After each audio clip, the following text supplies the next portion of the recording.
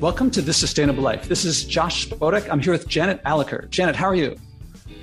I'm good, thanks, Josh. How are you? I'm very good and glad to meet you. We just met and you took I'm a sucker for initiative. I wrote a book called Initiative and you're a listener and you wrote in and you said that you've been listening to this podcast for a long, long time. You love it. And you suggested having guests on, listeners on as guests so that other listeners could hear how other listeners felt about the podcast. And I thought that sounded like a great idea. So I said, how about you? And you said, I forget how you responded. Do you remember how you responded? Well, I was just pleased to get the email that you responded to my idea. And then you said, yeah, let's give it a try. And would I be willing to be the first listener? And I said, yeah, absolutely. Be thrilled to, because I've been listening to it for a long time.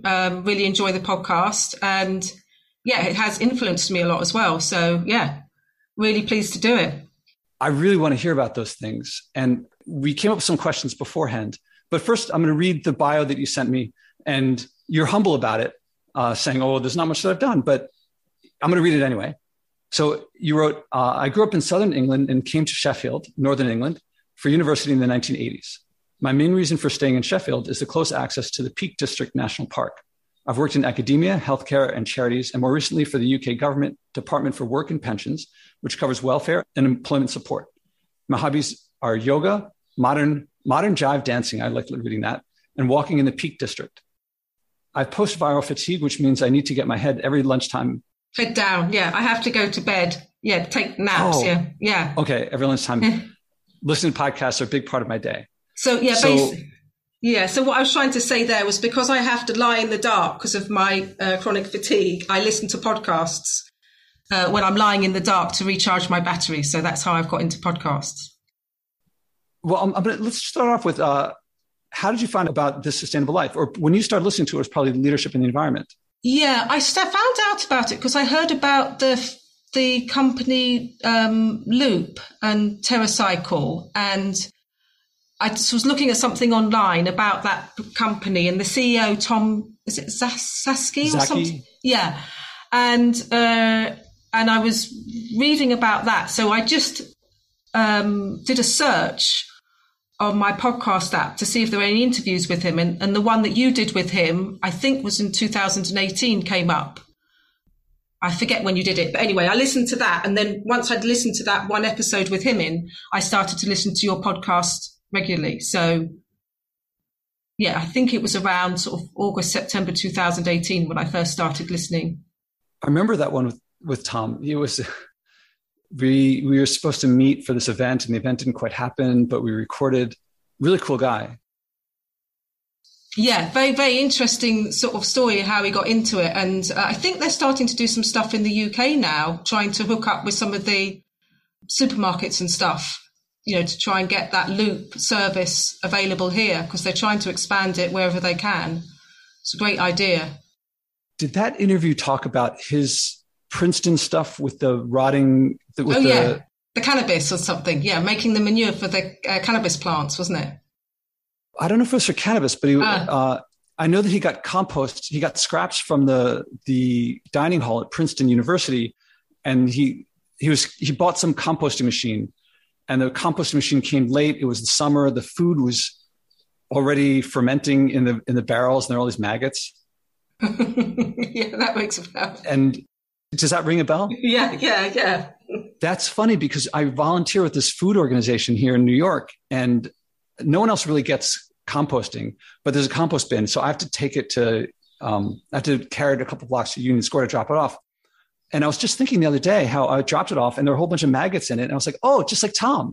I got to get back in touch with him and tell him how I'm also carrying rotting vegetables with maggots in them and dumping them off with a horrible smell. I don't know whether your science background makes you less squeamish about things like that, because, I imagine that you're interested in all the sort of biological processes and things that happen with composting. And when you can look at things in a scientific way, you're less, I don't know, I'm just speculating here, that maybe you're sort of less squeamish about the smell and the maggots and all that kind of thing, because it's all processes, isn't it? Well, my mom grew up on a farm. At least some of her childhood was on a farm. And so whenever we were in a place where there was the smell of manure, she'd go, that's the smell of farm. Okay. And, for me, a lot of people associate physics with this advanced white coats and all the technology, and I worked on a satellite. But for me, physics is fundamentally it's a study of nature at its most basic level. To me, it's beauty, and there's an aesthetic joy to it. So there is an aesthetic joy to me to, the natural processes. Biology wasn't my thing, but in terms of academics, but it's still nature and it's still beautiful. And I see a beauty in I don't see a beauty. I can if I look for it, in putting the vegetables into a landfill or the scraps, but I prefer letting them become food for the next generation of plants, and along the way, food for the fungus and the maggots and whatever eats up the plant matter. Yeah. I think, because I started off doing science at university and then did psychology in the end. But I think when you talk about things, the sort of science of things and the processes and stuff, I think that's inspired me, because I think understanding or thinking about the systems, the Gaia, and all the different things that are happening in the natural environment, and how you can do good or bad to those processes, I think it's helped hooked me in to reduce my pollution a bit. Because I think it's, how can I put it? It's a good thing to do, but also if it's something that's interesting, then it's even more motivating to do it, because you're hooking into the sort of the science and the interest of it, as well as the actual good deed, if you like, of reducing your pollution. Regarding collecting food scraps and composting them, I will always say it this way, there's something oddly satisfying about it. In New York, most people don't have yards, so we have to collect our food scraps and then drop them off at a place that collects them. So for me, that's usually Union Square, or not far is another place called Abington Square. And here's what happens here is most people freeze this stuff and then carry it, I don't know, like half a mile to drop it off. So when I drop it off, I'm dumping my frozen vegetables. Now my fridge is off, so I'm not freezing them, but I'm dropping off my vegetables, and other people dropping off their vegetables, and or scraps. And we can see what we've been eating for the past week or so. And anyone there has also gone out of their way to carry it there. So it's always a fun connection. If I talk to someone there, we always meet and we have a lovely conversation. I associate that with it. Ah, that's great. Yeah, it's really social. It ends up being that way. Yeah. And to me, there's an elegance to it. When I save food that would have, all this volunteering, I'm getting food that would have been thrown away. And when I save food, to me, that's an elegance to it. I like that. It's very pleasing to me. Yeah. It feels good. Yeah. So you said Tom Szaky it must have been after that you started listening, but when did you start listening? Do you remember when it was? Oh, I think it was the summer of 2018. So maybe August, September, I think. Have you listened to, how many of the episodes have you listened to? Do you listen to every one that's come out, or do you go back and listen to old ones? Or I've gone back to listen to a lot of old ones. I don't know whether I've listened to every single one, but I've listened to a lot. Any favorites? Actually, broadly, between the solo episodes and the guest episodes, any preference? I like both. I listen to the guest episodes more, but I do listen to the solo episodes as well, but not as much as the guest episodes, because I think I like, just generally when I'm listening, just me personally, when I'm listening to podcasts, I like following a conversation. I just like the to and fro. Do you know what I mean? So that's what I tend to when I listen to podcasts.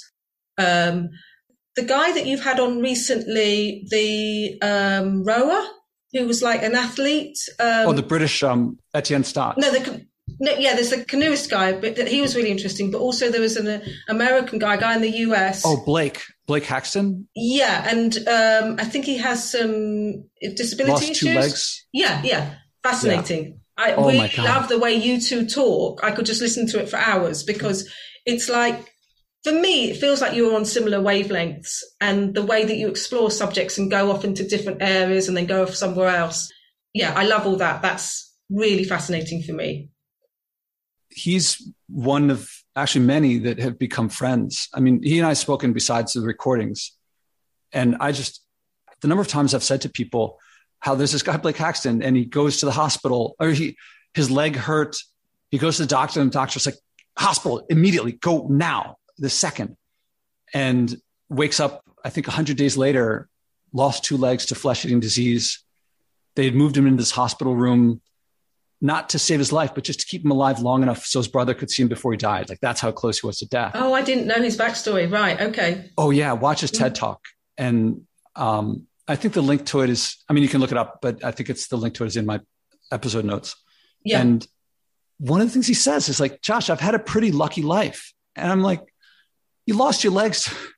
He goes, yeah, that was unlucky. I'm like, that's a pretty big unlucky thing. He goes, yeah, but mostly lucky. Talk about a way of looking at life that that anyone can learn from. Yeah.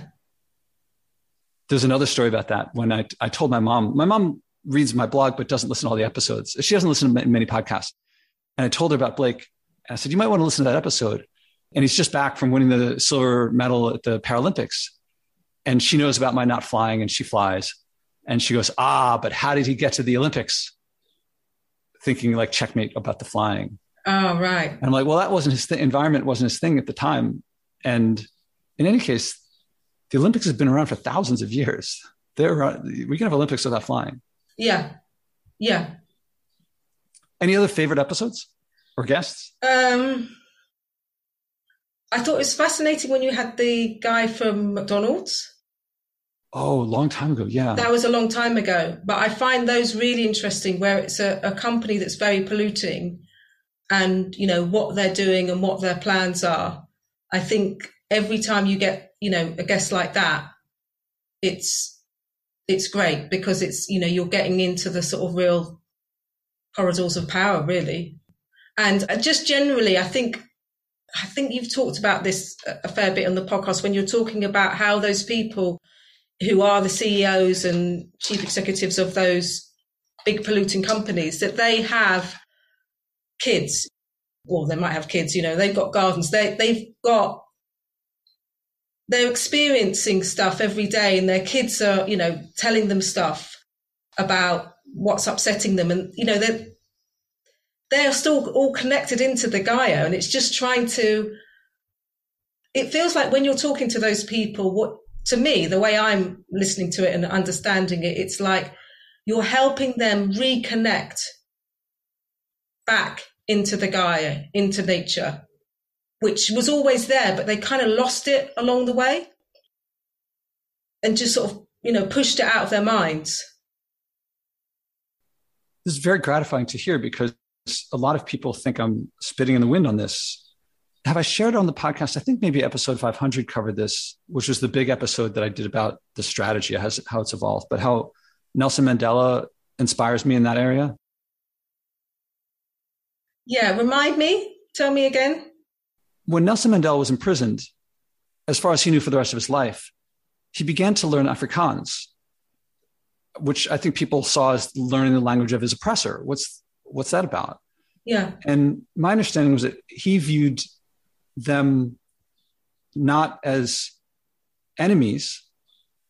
The system was the problem. And there are other people who also don't want the system there. And he wanted to work with them.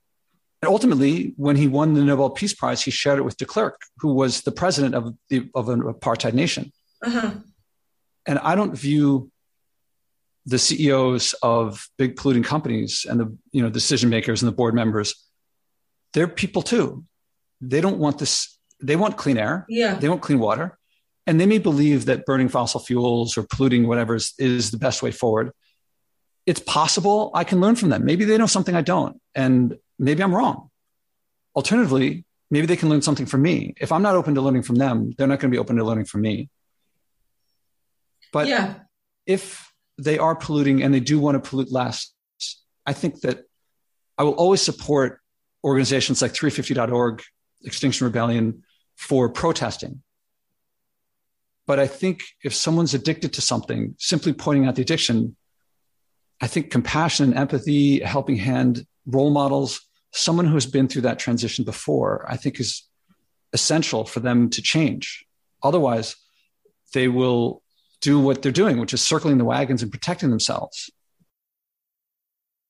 Yeah, absolutely. I think the way that you help people find things that aren't a chore, that things that they enjoy, that things that make them feel young again or make them feel connected to nature again is really, really good, because that, that's not the whole of their lives, but that can be part of their lives. And from a small, I think you say this often, from like a small thing, if you enjoy it, then you're motivated to do more. And I think that's been the main biggest influence for me listening to your podcast, is trying to find things that are nice to do and reduce pollution. And I'm not super optimistic. I don't want suffering. I don't want humans to suffer. But I'm not super optimistic that we will change our ways in time before, catastrophes will happen. I think it's too late for certain things anyway.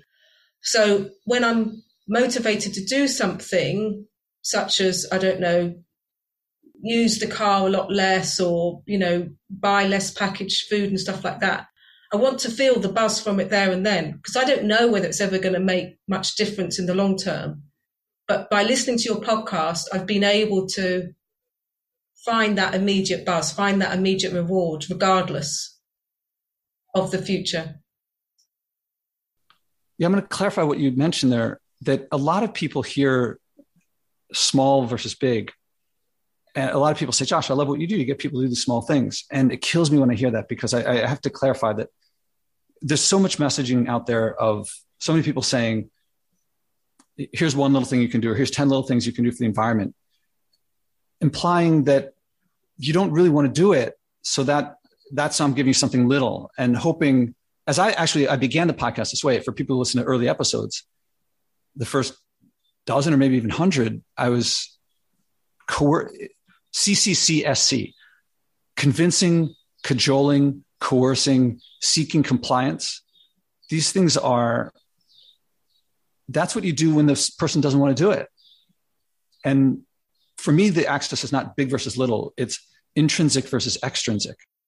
And intrinsic, I don't see people, if I tell you what happens at 1 degree, 2 degrees, 3 degrees, or what's happening in the coastline of some country or that's all abstract.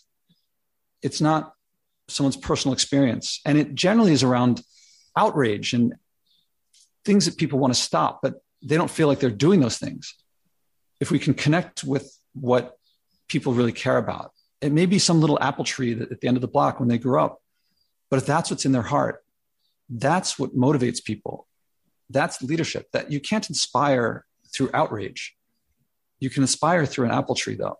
Yeah, outrage isn't a nice feeling to feel. You want to feel nice feelings. And I think one of the many things that your podcast has sort of influenced me was, I tried being vegan back in the early 90s, and it was quite difficult then in the early 90s, because getting things like plant milk and stuff like that, or whatever. Anyway, so in early 2019, I thought I'm going to give it another go. And now I'm probably like 95%, or every now and again I might have something non-vegan, but listening to you and sort of, it helped me connect with my true feelings about the cruelty to animals. So regardless of the impact on the environment, I just thought, I don't want to be part of this. I just don't want to be part of that industry of cruelty and murder. No. So that was already there, like not wanting to be part of something. But then when you were sort of talking about it and talking about trying to sort of connect back to what's important, then I just thought, I say it's 95%. It's a lot better than it was in terms of eating vegan. I mean, haven't had meat since 1990. But anyway, and then, other things like the packaging, the creativity of going into a shop and thinking, right, well, what can I buy? How can I reduce the single-use plastic? So I was in a shop the other day. I wanted to get some hummus. I was thinking, no, you don't need to buy that. Get a tin of chickpeas, make it yourself, and play around with some flavors. And, it's creativity. It's kind of more fun than the sort of that dirty feeling.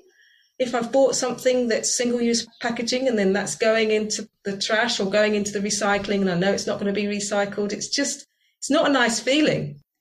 So that's where I'm saying it gives you an immediate sort of reward because you're avoiding that unpleasant feeling. Yeah, you were talking about the measure of how much vegan you are by quantity. What resonated with me was the emotional motivation, the emotional connection that you're getting from it, because that, to me, the numbers will work out. You know, coaches always say this in sports, not always, but like the ones that I really like. Do your best, reach your potential, and the score will work itself out. And yeah, that makes sense. All these people focusing on like, oh, we'll be net zero by 2050, which is like, do your best. The numbers work themselves out, but like work on intrinsic motivation and leadership and inspiration and finding the joy in things. Then, I mean, I dropped 90% in 2.5 years. And that wasn't my goal. That was just me enjoying life, finding, acting on what I cared about. Anyone can do, that was after I was already vegan and after I was already living in Manhattan. I don't drive. So the two things that most people could cut down the most, I didn't have available to me. And yet I dropped 90%. So anyone could do that. But the point isn't the dropping 90%. The point is acting on my passion for, not polluting or for appreciating nature. I started with it not avoiding packaged food, but it quickly became making food from scratch and discovering vegetables. Because at that time, I just started joining a CSA, meaning I would pick up a delivery of vegetables every week. And I didn't know what they were until I got them.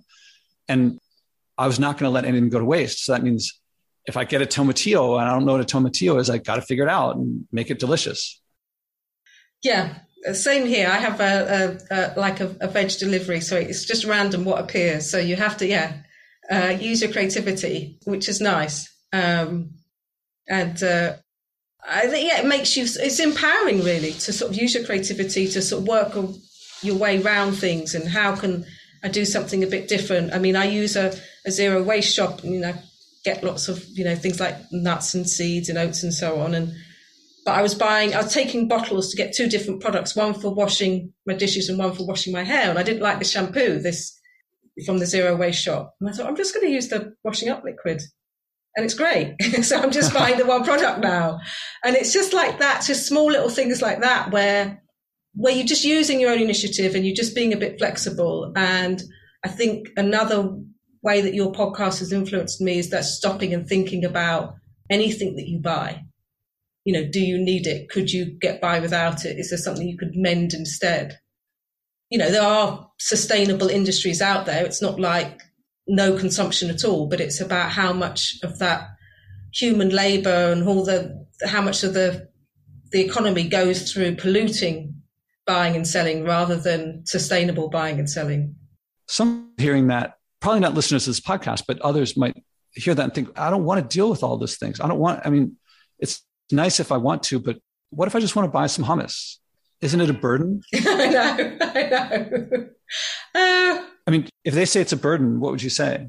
I would say that it's about sort of doing what makes you feel good. So it might be that you might not want to sort of cut back on eating your hummus at the moment, buying packaged hummus at the moment, but you might find that some of those trips that you did to the shops, you could maybe do on a bike or you could walk.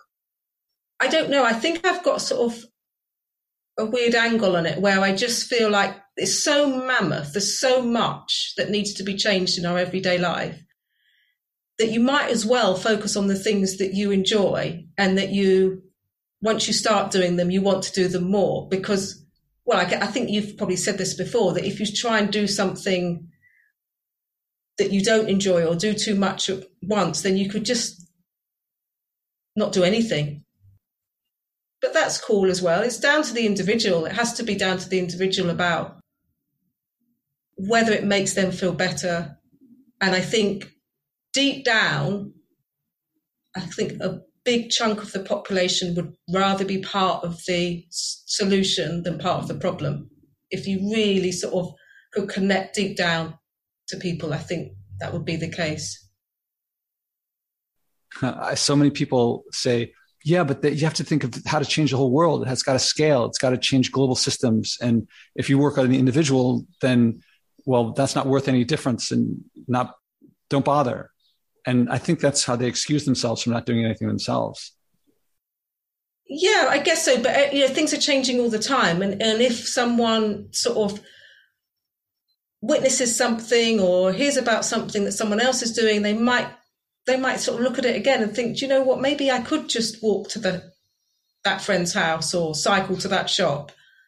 As I was saying earlier, in my head, it's like I have to sort of put the future of everything out of the picture. It's just, is there nice things that people can do that they'll get their immediate reward from, regardless of whether, what happens in the future?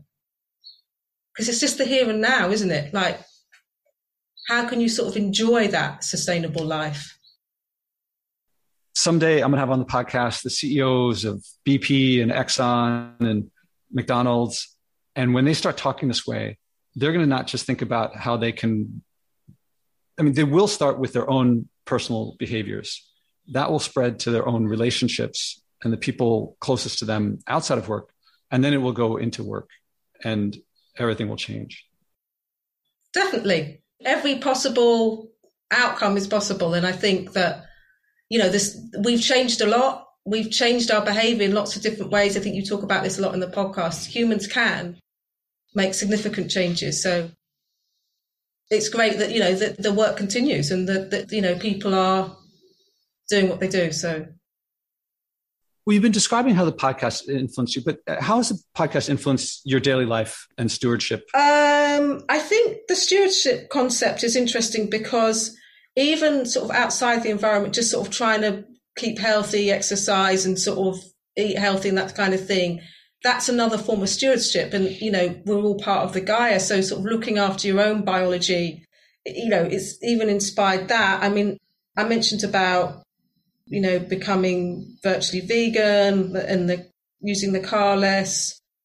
And I would just say sort of taking a moment and seeing, like, as I mentioned before, that how you can sort of be a bit creative in terms of avoiding the plastic, picking up litter. I would have done that before, but I'm more motivated to do it. But I do, and I think I'm repeating myself, I apologize, but I do keep in my head what you say about you don't want anything to become a chore. So it's very much about what feels nice to do. And part of it feeling nice, if you're sort of not buying single-use plastic, is knowing that you're sort of, in a very small way, reducing the amount of plastic that's going to be burnt or dumped in landfill or, generally polluting the environment. And that is a nice feeling, regardless of the sort of the bigger picture. Yeah, when you said in one small way you're acting, I would suggest switching that to in one joyful way you're acting. Small or big is not the point. And for me, it's joy. Joy for other people, it's freedom or connection with family or love or satisfaction or, but if it's a rewarding emotion, I propose making that the identification of what you do as opposed to the scale of it. Yes, no, I do understand what you're saying. I was involved in Sheffield. We had a big issue here because the council were wanting to cut down a lot of the street trees, and I was involved in the campaign there to save the trees, 100-year-old trees and absolutely gorgeous trees that didn't need to be cut down. And there were elements of that campaign which were really enjoyable. And it was like, I found that, to try and find bits of the campaign that you were enjoyed more was that what kept people motivated.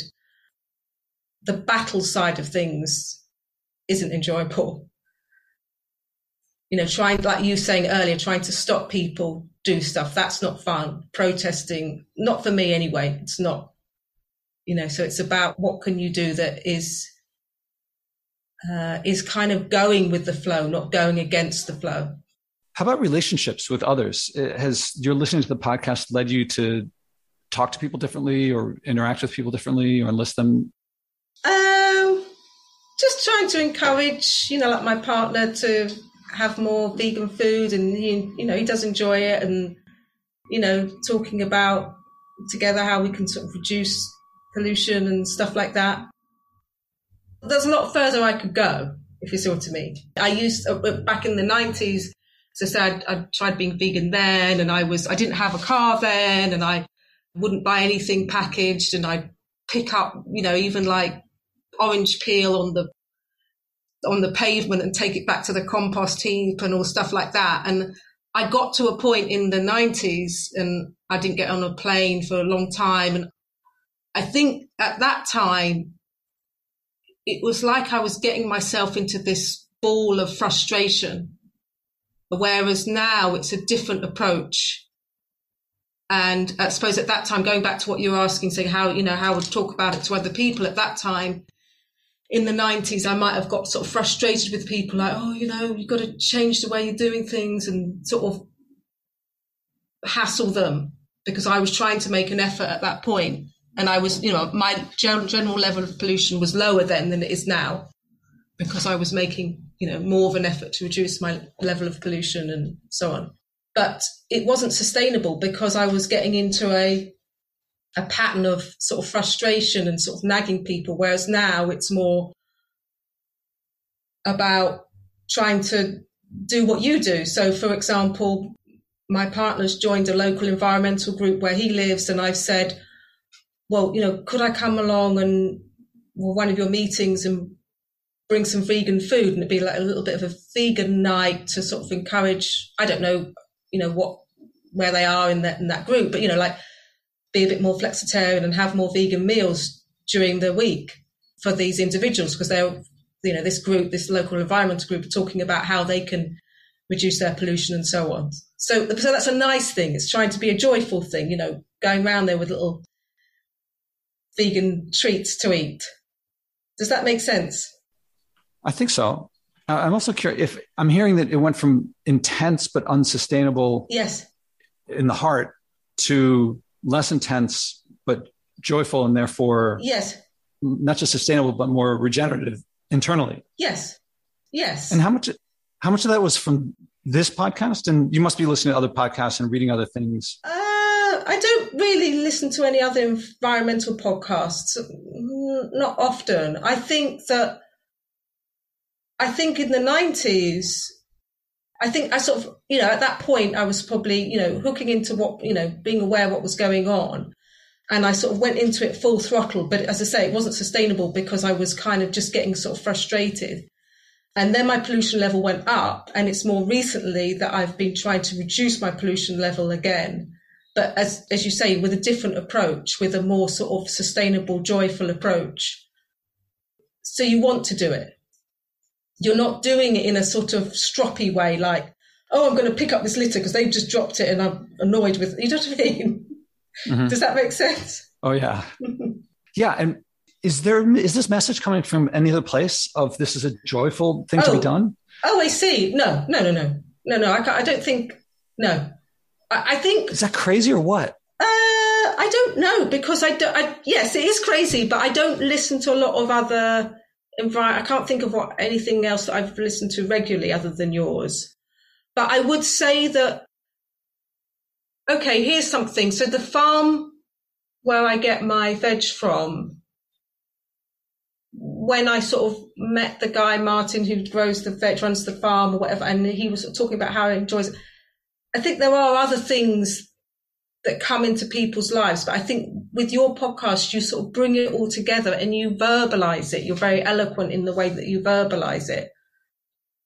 I guess there's a lot of negative emotions in life that are negative but yet addictive. So you talked about earlier before about outrage and people sort of being in a state of outrage about what's happening, what certain companies are doing, what certain governments are doing or not doing.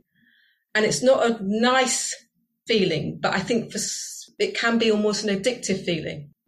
Does that make sense? Oh, yeah. Outrage. I mean, that's like Fox News is built on that. Yeah. It's very addictive. Yeah. So, and everyone's different. So that's why I'd be very interested to hear from other listeners to your podcast and how they've experienced and how it's influenced them.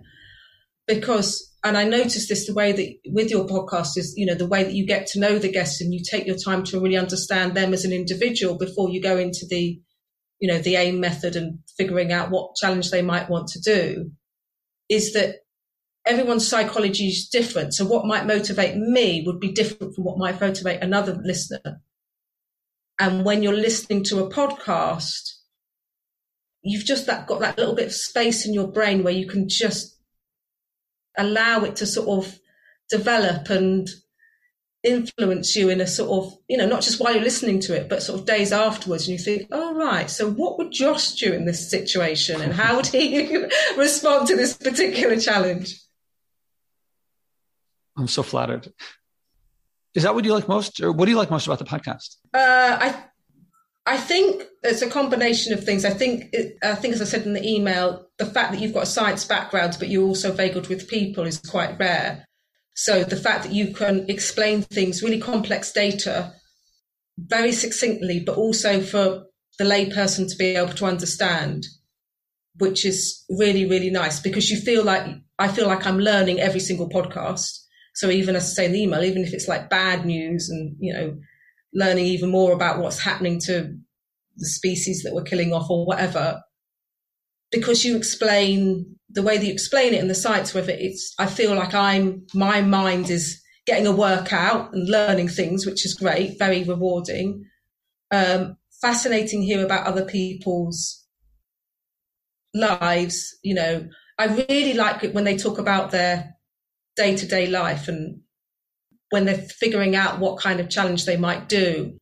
And then when you have them back and you talk about it in the way that you do it in a very non-judgmental way, because your pollution level is so low, you could be sort of, you could be high and mighty, but you're not. And you really meet the guests where they are, rather than sort of having a go at them for them not being where you are in terms of their pollution level. So I just find that really inspiring. And it has, because I guess it's all around your sort of theories and your practice around leadership, it's not just about that way of communicating with people. It's not just relevant to sort of reducing a person's pollution. It's relevant to all sorts of things in life. So I'm constantly learning, find it absolutely fascinating, and just the way that your mind will jump about and you'll link one thing to another, then you'll refer to a previous guest or previous episode that I might have heard. So as a listener, that's great. And I really like hearing about your everyday life and the little challenges and how you respond to them, or maybe I shouldn't say challenges, but the things that you do, the way you live your sustainable life. When you talk about the science explanations, do you also read the blog or just listen to the podcast? Mainly listen to the podcast, because for me, I like, well, as I say, because I have like chronic fatigue, I'm having to rest, so I'll listen to the podcast then. And also if I'm, doing some housework or whatever. So I don't read a lot online because I associate that with work. Like I have to use the computer for work. So I prefer to listen to things. Oh, so there's probably a bunch of blog posts I should make into podcast episodes. There was one that I did recently on how the simplest argument or simplest explanation I've come up with so far about why offsets don't work. Can I try it with you? Because sure. This will be a preparation for a future solo episode probably. Is that when oil or fossil fuels of whatever sort are underground, they're outside the biosphere. They once were in the biosphere, but plate tectonics and so forth push them underground far enough that they're not part of the biosphere. If we bring them into the biosphere and process them by burning them, turning them into plastics, making PFOAs or whatever, then they eventually end up in the most stable form, and that's pollution. So that could be carbon dioxide in the atmosphere that causes global warming. It could be plastics that eventually make its way into our bloodstreams, or PFOAs, which disrupt our endocrine systems. If we make it into a tree or sequester it into dirt, these are in the biosphere. Once it's in the biosphere, we can shuffle it around. It eventually makes its way into our bloodstreams. It eventually makes its way into our lungs or into the atmosphere or ocean to acidify. The only way to undo taking something from outside the biosphere and putting it in the biosphere is to put it back outside the biosphere. But we don't know how to do that. we talk about carbon capture and sequestration, but I'm not aware of anything remotely close to that being done on scale or in a way that actually works. What's going on in Iceland is not even close. If we plant some trees, that just moves it around within the biosphere. It may delay by 100 years, it ending up as pollution. But the only thing that can counter taking something from outside the biosphere that becomes a poison in the biosphere is to put it outside the biosphere. We can't do that. If offsets, or for that matter, the concept of net zero brings something into the biosphere and counters that with shuffling it around within the biosphere, that doesn't change. We've increased the amount of stuff coming to the biosphere that becomes poison. Yeah, so it's about cutting it off at source. It's about not, using the fossil fuels in the first place, not taking them out of the ground in the first place. Is that what you're saying? Yeah, leaving them outside the biosphere. Yeah. And anything that promotes in any way brings something new into the biosphere that's going to be poisonous, shuffling it around within just does not change that. Yeah. So does that make sense? Because that now I've practiced that. Yes. Look forward to the solo episode that comes from this. Yeah. No, that does make sense. And I think, as you describe that, it makes me think to link back to when you talk about the addiction. So the addiction to fossil fuels and what they provide for us. Because if we could deal with that addiction, we wouldn't keep extracting them.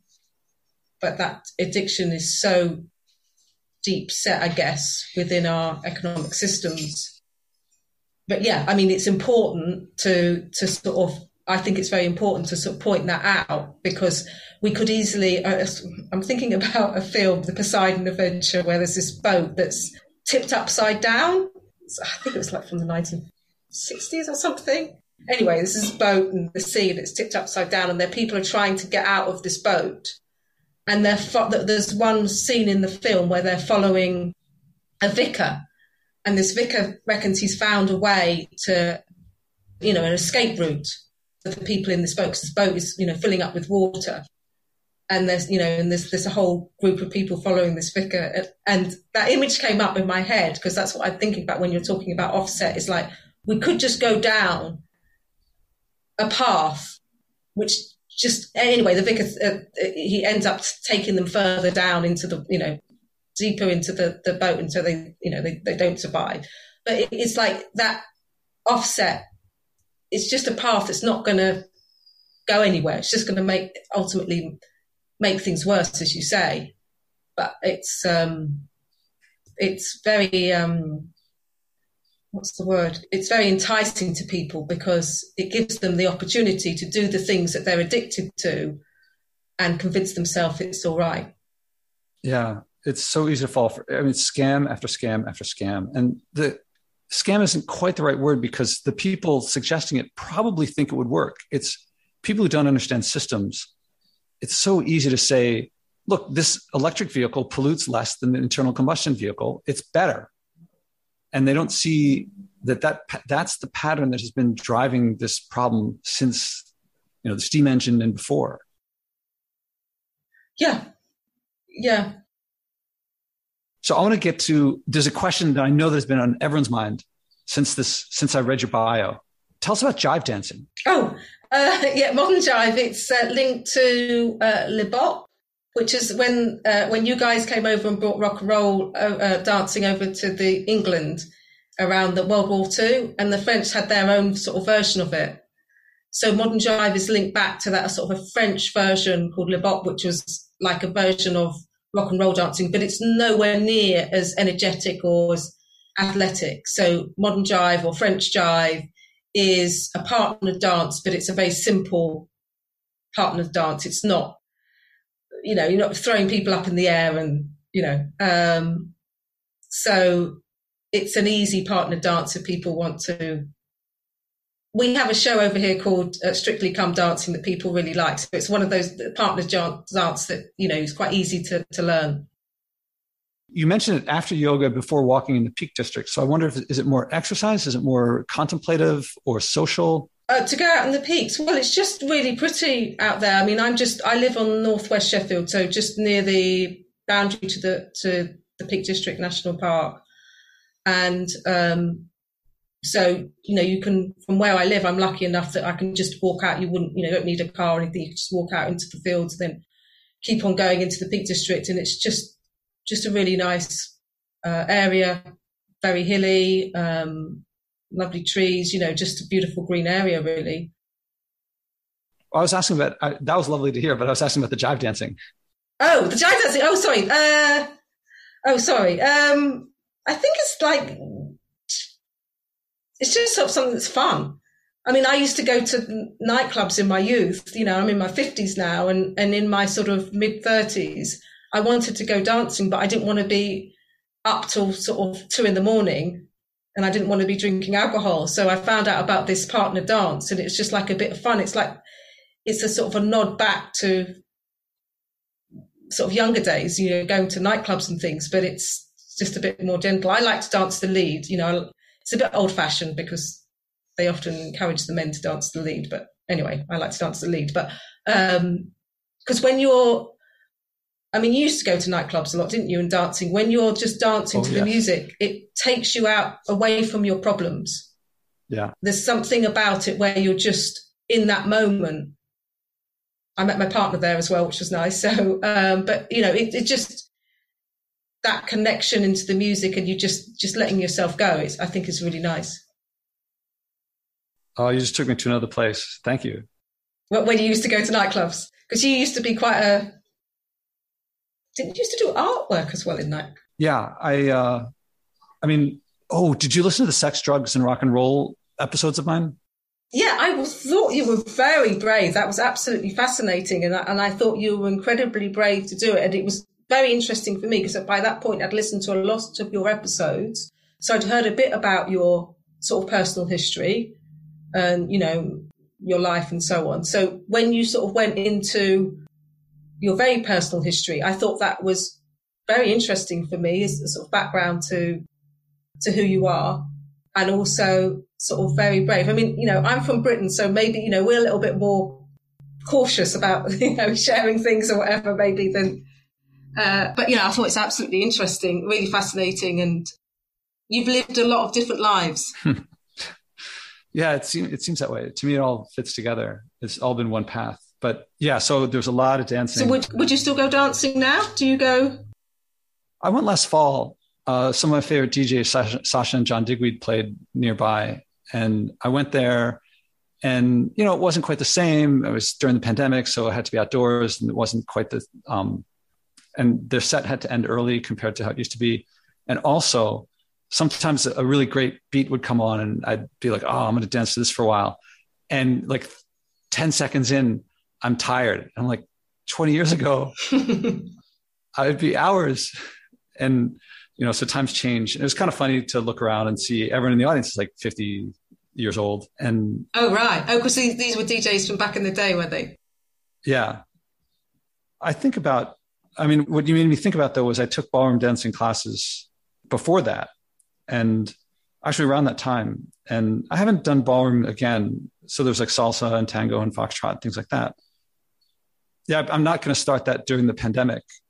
But I don't know. So there's that. The modern jive might be something for you to try. I'm sure they do it over there, but because the difference with it's going to be modern music, so it's not like the ballroom. It's going to be a faster pace than the ballroom, and it's really fun. It's really easy to learn. You don't need a partner. You just turn up. It's very sociable. You chat to people, so it might be something to consider. I'll look into it. Yeah, and. You did talk about the Peak District, which made me think about the Lake District, which I presume are two different places. Yeah, the Lake District is to the northwest, so that's a bit further up, further north. So the Peak District's East Midlands, so we're kind of sort of, yeah. Did you listen to the episodes with James Eubanks? I don't recall. Maybe. He's the shepherd who's in the Lake District. Oh, yes. I remember him, yes. And because you could go meet him. I remember with the podcast, I remember the stories and what people talked about more than their names. Do you sort of mean? I don't remember all the names. So if you say a name to me, I probably wouldn't remember. But if you say what they talked about, I go, oh, yeah, I remember that one. Yeah, because he was when his publisher, when his Pastoral Life, I think it was the title of his second book, came out, and I got an email suggesting it. I'd never heard of him. And then I saw how big of a following he had, and I read his stuff, and it's really amazing. Yeah. So I think we must be about 45 minutes here. And I think that we talked about doing the AIM method, but we're low on time, or unless we want to go over an hour. Do you want to keep going? I'm happy to keep going. So when you think about the environment, what do you think about? I think about like a Gaia. I think about a sort of system, I think. Well, what's in your heart? Like, what do you feel? Where do you see yourself? What's around you when you're in nature, in your mind? Sorry, this sounds a bit new agey and hippie, but it's like a sort of a chi, like an energy source. So I don't have any belief in a God, but there's some kind of source that was spinning around, and solidified and created a universe. And that source, like that sort of living organism, the Gaia of the earth, it's like a sort of, so right now in England, because it's nice and green and all the leaves are out, it's like it sort of feeds my system, it's like it almost feel like a sort of the energy off the trees and the leaves and everything, and it feeds my system, makes me feel better. So then I feel more, and then I feel connected into it. It's almost like it's all this swirling massive energy, and randomly it's produced planet Earth and the rest of the universe and all the other universes. And when I think about that, I just think it's a real shame to trash it. Can you describe what's around you? Like, when do you feel it? Look, I can see right now. So what I can see right now, so out in my garden, there's a park. So I'm looking out of my patio doors out into the garden, and beyond that, there's a small park at the bottom of my garden. And there's some big trees. I don't know how old, 70 years, very tall trees. And I'm looking at them right now, and the sun's on those trees, and there's a little bit of a breeze, and it's like those trees are like a source of energy. And is that something that... And that is invigorating. It's kind of invigorating and calming at the same time. So being around that, and I can remember as a child being in the woods at the back of the garden in where I grew up. So there was a woods at the back of the garden and a river in that woods, and being in that woods with my twin sister and the birds and all the sounds of the woods and everything growing there. And it's just like, just jam-packed full of life, just absolutely rammed full of life and energy. Can you share more about that experience, or that type of experience with your twin in the forest? Well, we'd sometimes make tree camps. We spent a lot of time with our brothers making tree camps and playing near the river and crossing over the river and building camps and things. And it was like there was an endless source of life force, but also resource, because there's all like the trees and the woods, and and I can remember spending a lot of time climbing up pretty tall trees with my twin sister, and just working our way up these trees. It was just like the most amazing playground for us. And it was just all sort of, it sounds odd, but it just almost like the magic of it. There was just so much growing and so much going on. And every time, the seasons change and things are different. And there was some wildlife down there. You'd see badgers, and occasionally you'd see deer and stuff like that. It wasn't, loads of wildlife, but it was just a great place. It sounds amazing to hear. Yeah. Can you name some of the emotions that you felt? Adventure, comfort, because you're sort of being fed by it, excitement of the adventure, and I don't know, just pleasure, I suppose, of just sort of being in that environment and having fun with my twin sister and my brothers. So it sounds like it provided the source of these things, and then it translated into your experience of it was adventure and comfort and excitement. Yes. Yes. Based on these feelings and these experiences, are you interested in coming up with something for you to do today? Yeah. That would be acting on those feelings with the constraints. I mean, I presume you know what's coming. It's like, with the constraints of something you do yourself with your own hands that you're not already doing with a physical component. Yeah. Want to come up with something? The thing that springs to mind is car use. It's like 25-minute drive to my partner's house. So I live in the northwest of Sheffield, he lives in the southwest. But to walk there is maybe an hour and 40 minutes, and then the same again to come back. So you're looking at over 3 hours. But, so it's doable. So it's about kind of, is there a way to, and sometimes I drive a part of the way. There's not a public transport option. Well, it's a very long-winded public transport option. And so the thing that springs to mind is about trying to reschedule, and this would normally be on a weekend, reschedule my day so that I would be able to walk more of those journeys and drive less. But then I wanted to link back to the woods and the feelings about the woods. So part of that could be exploring different ways to do that journey. So Sheffield, we're 7 hills and 5 rivers, so there's a lot of hills. So it's maybe sort of trying different options in terms of the route, but making sure that there's trees along that route to link back to that feeling in the woods when I was a child. Okay, yeah. I was before you got to that part, I was going to say, are you doing it to help the environment, or are you doing it for yourself, but to manifest these things, but with the trees? I know.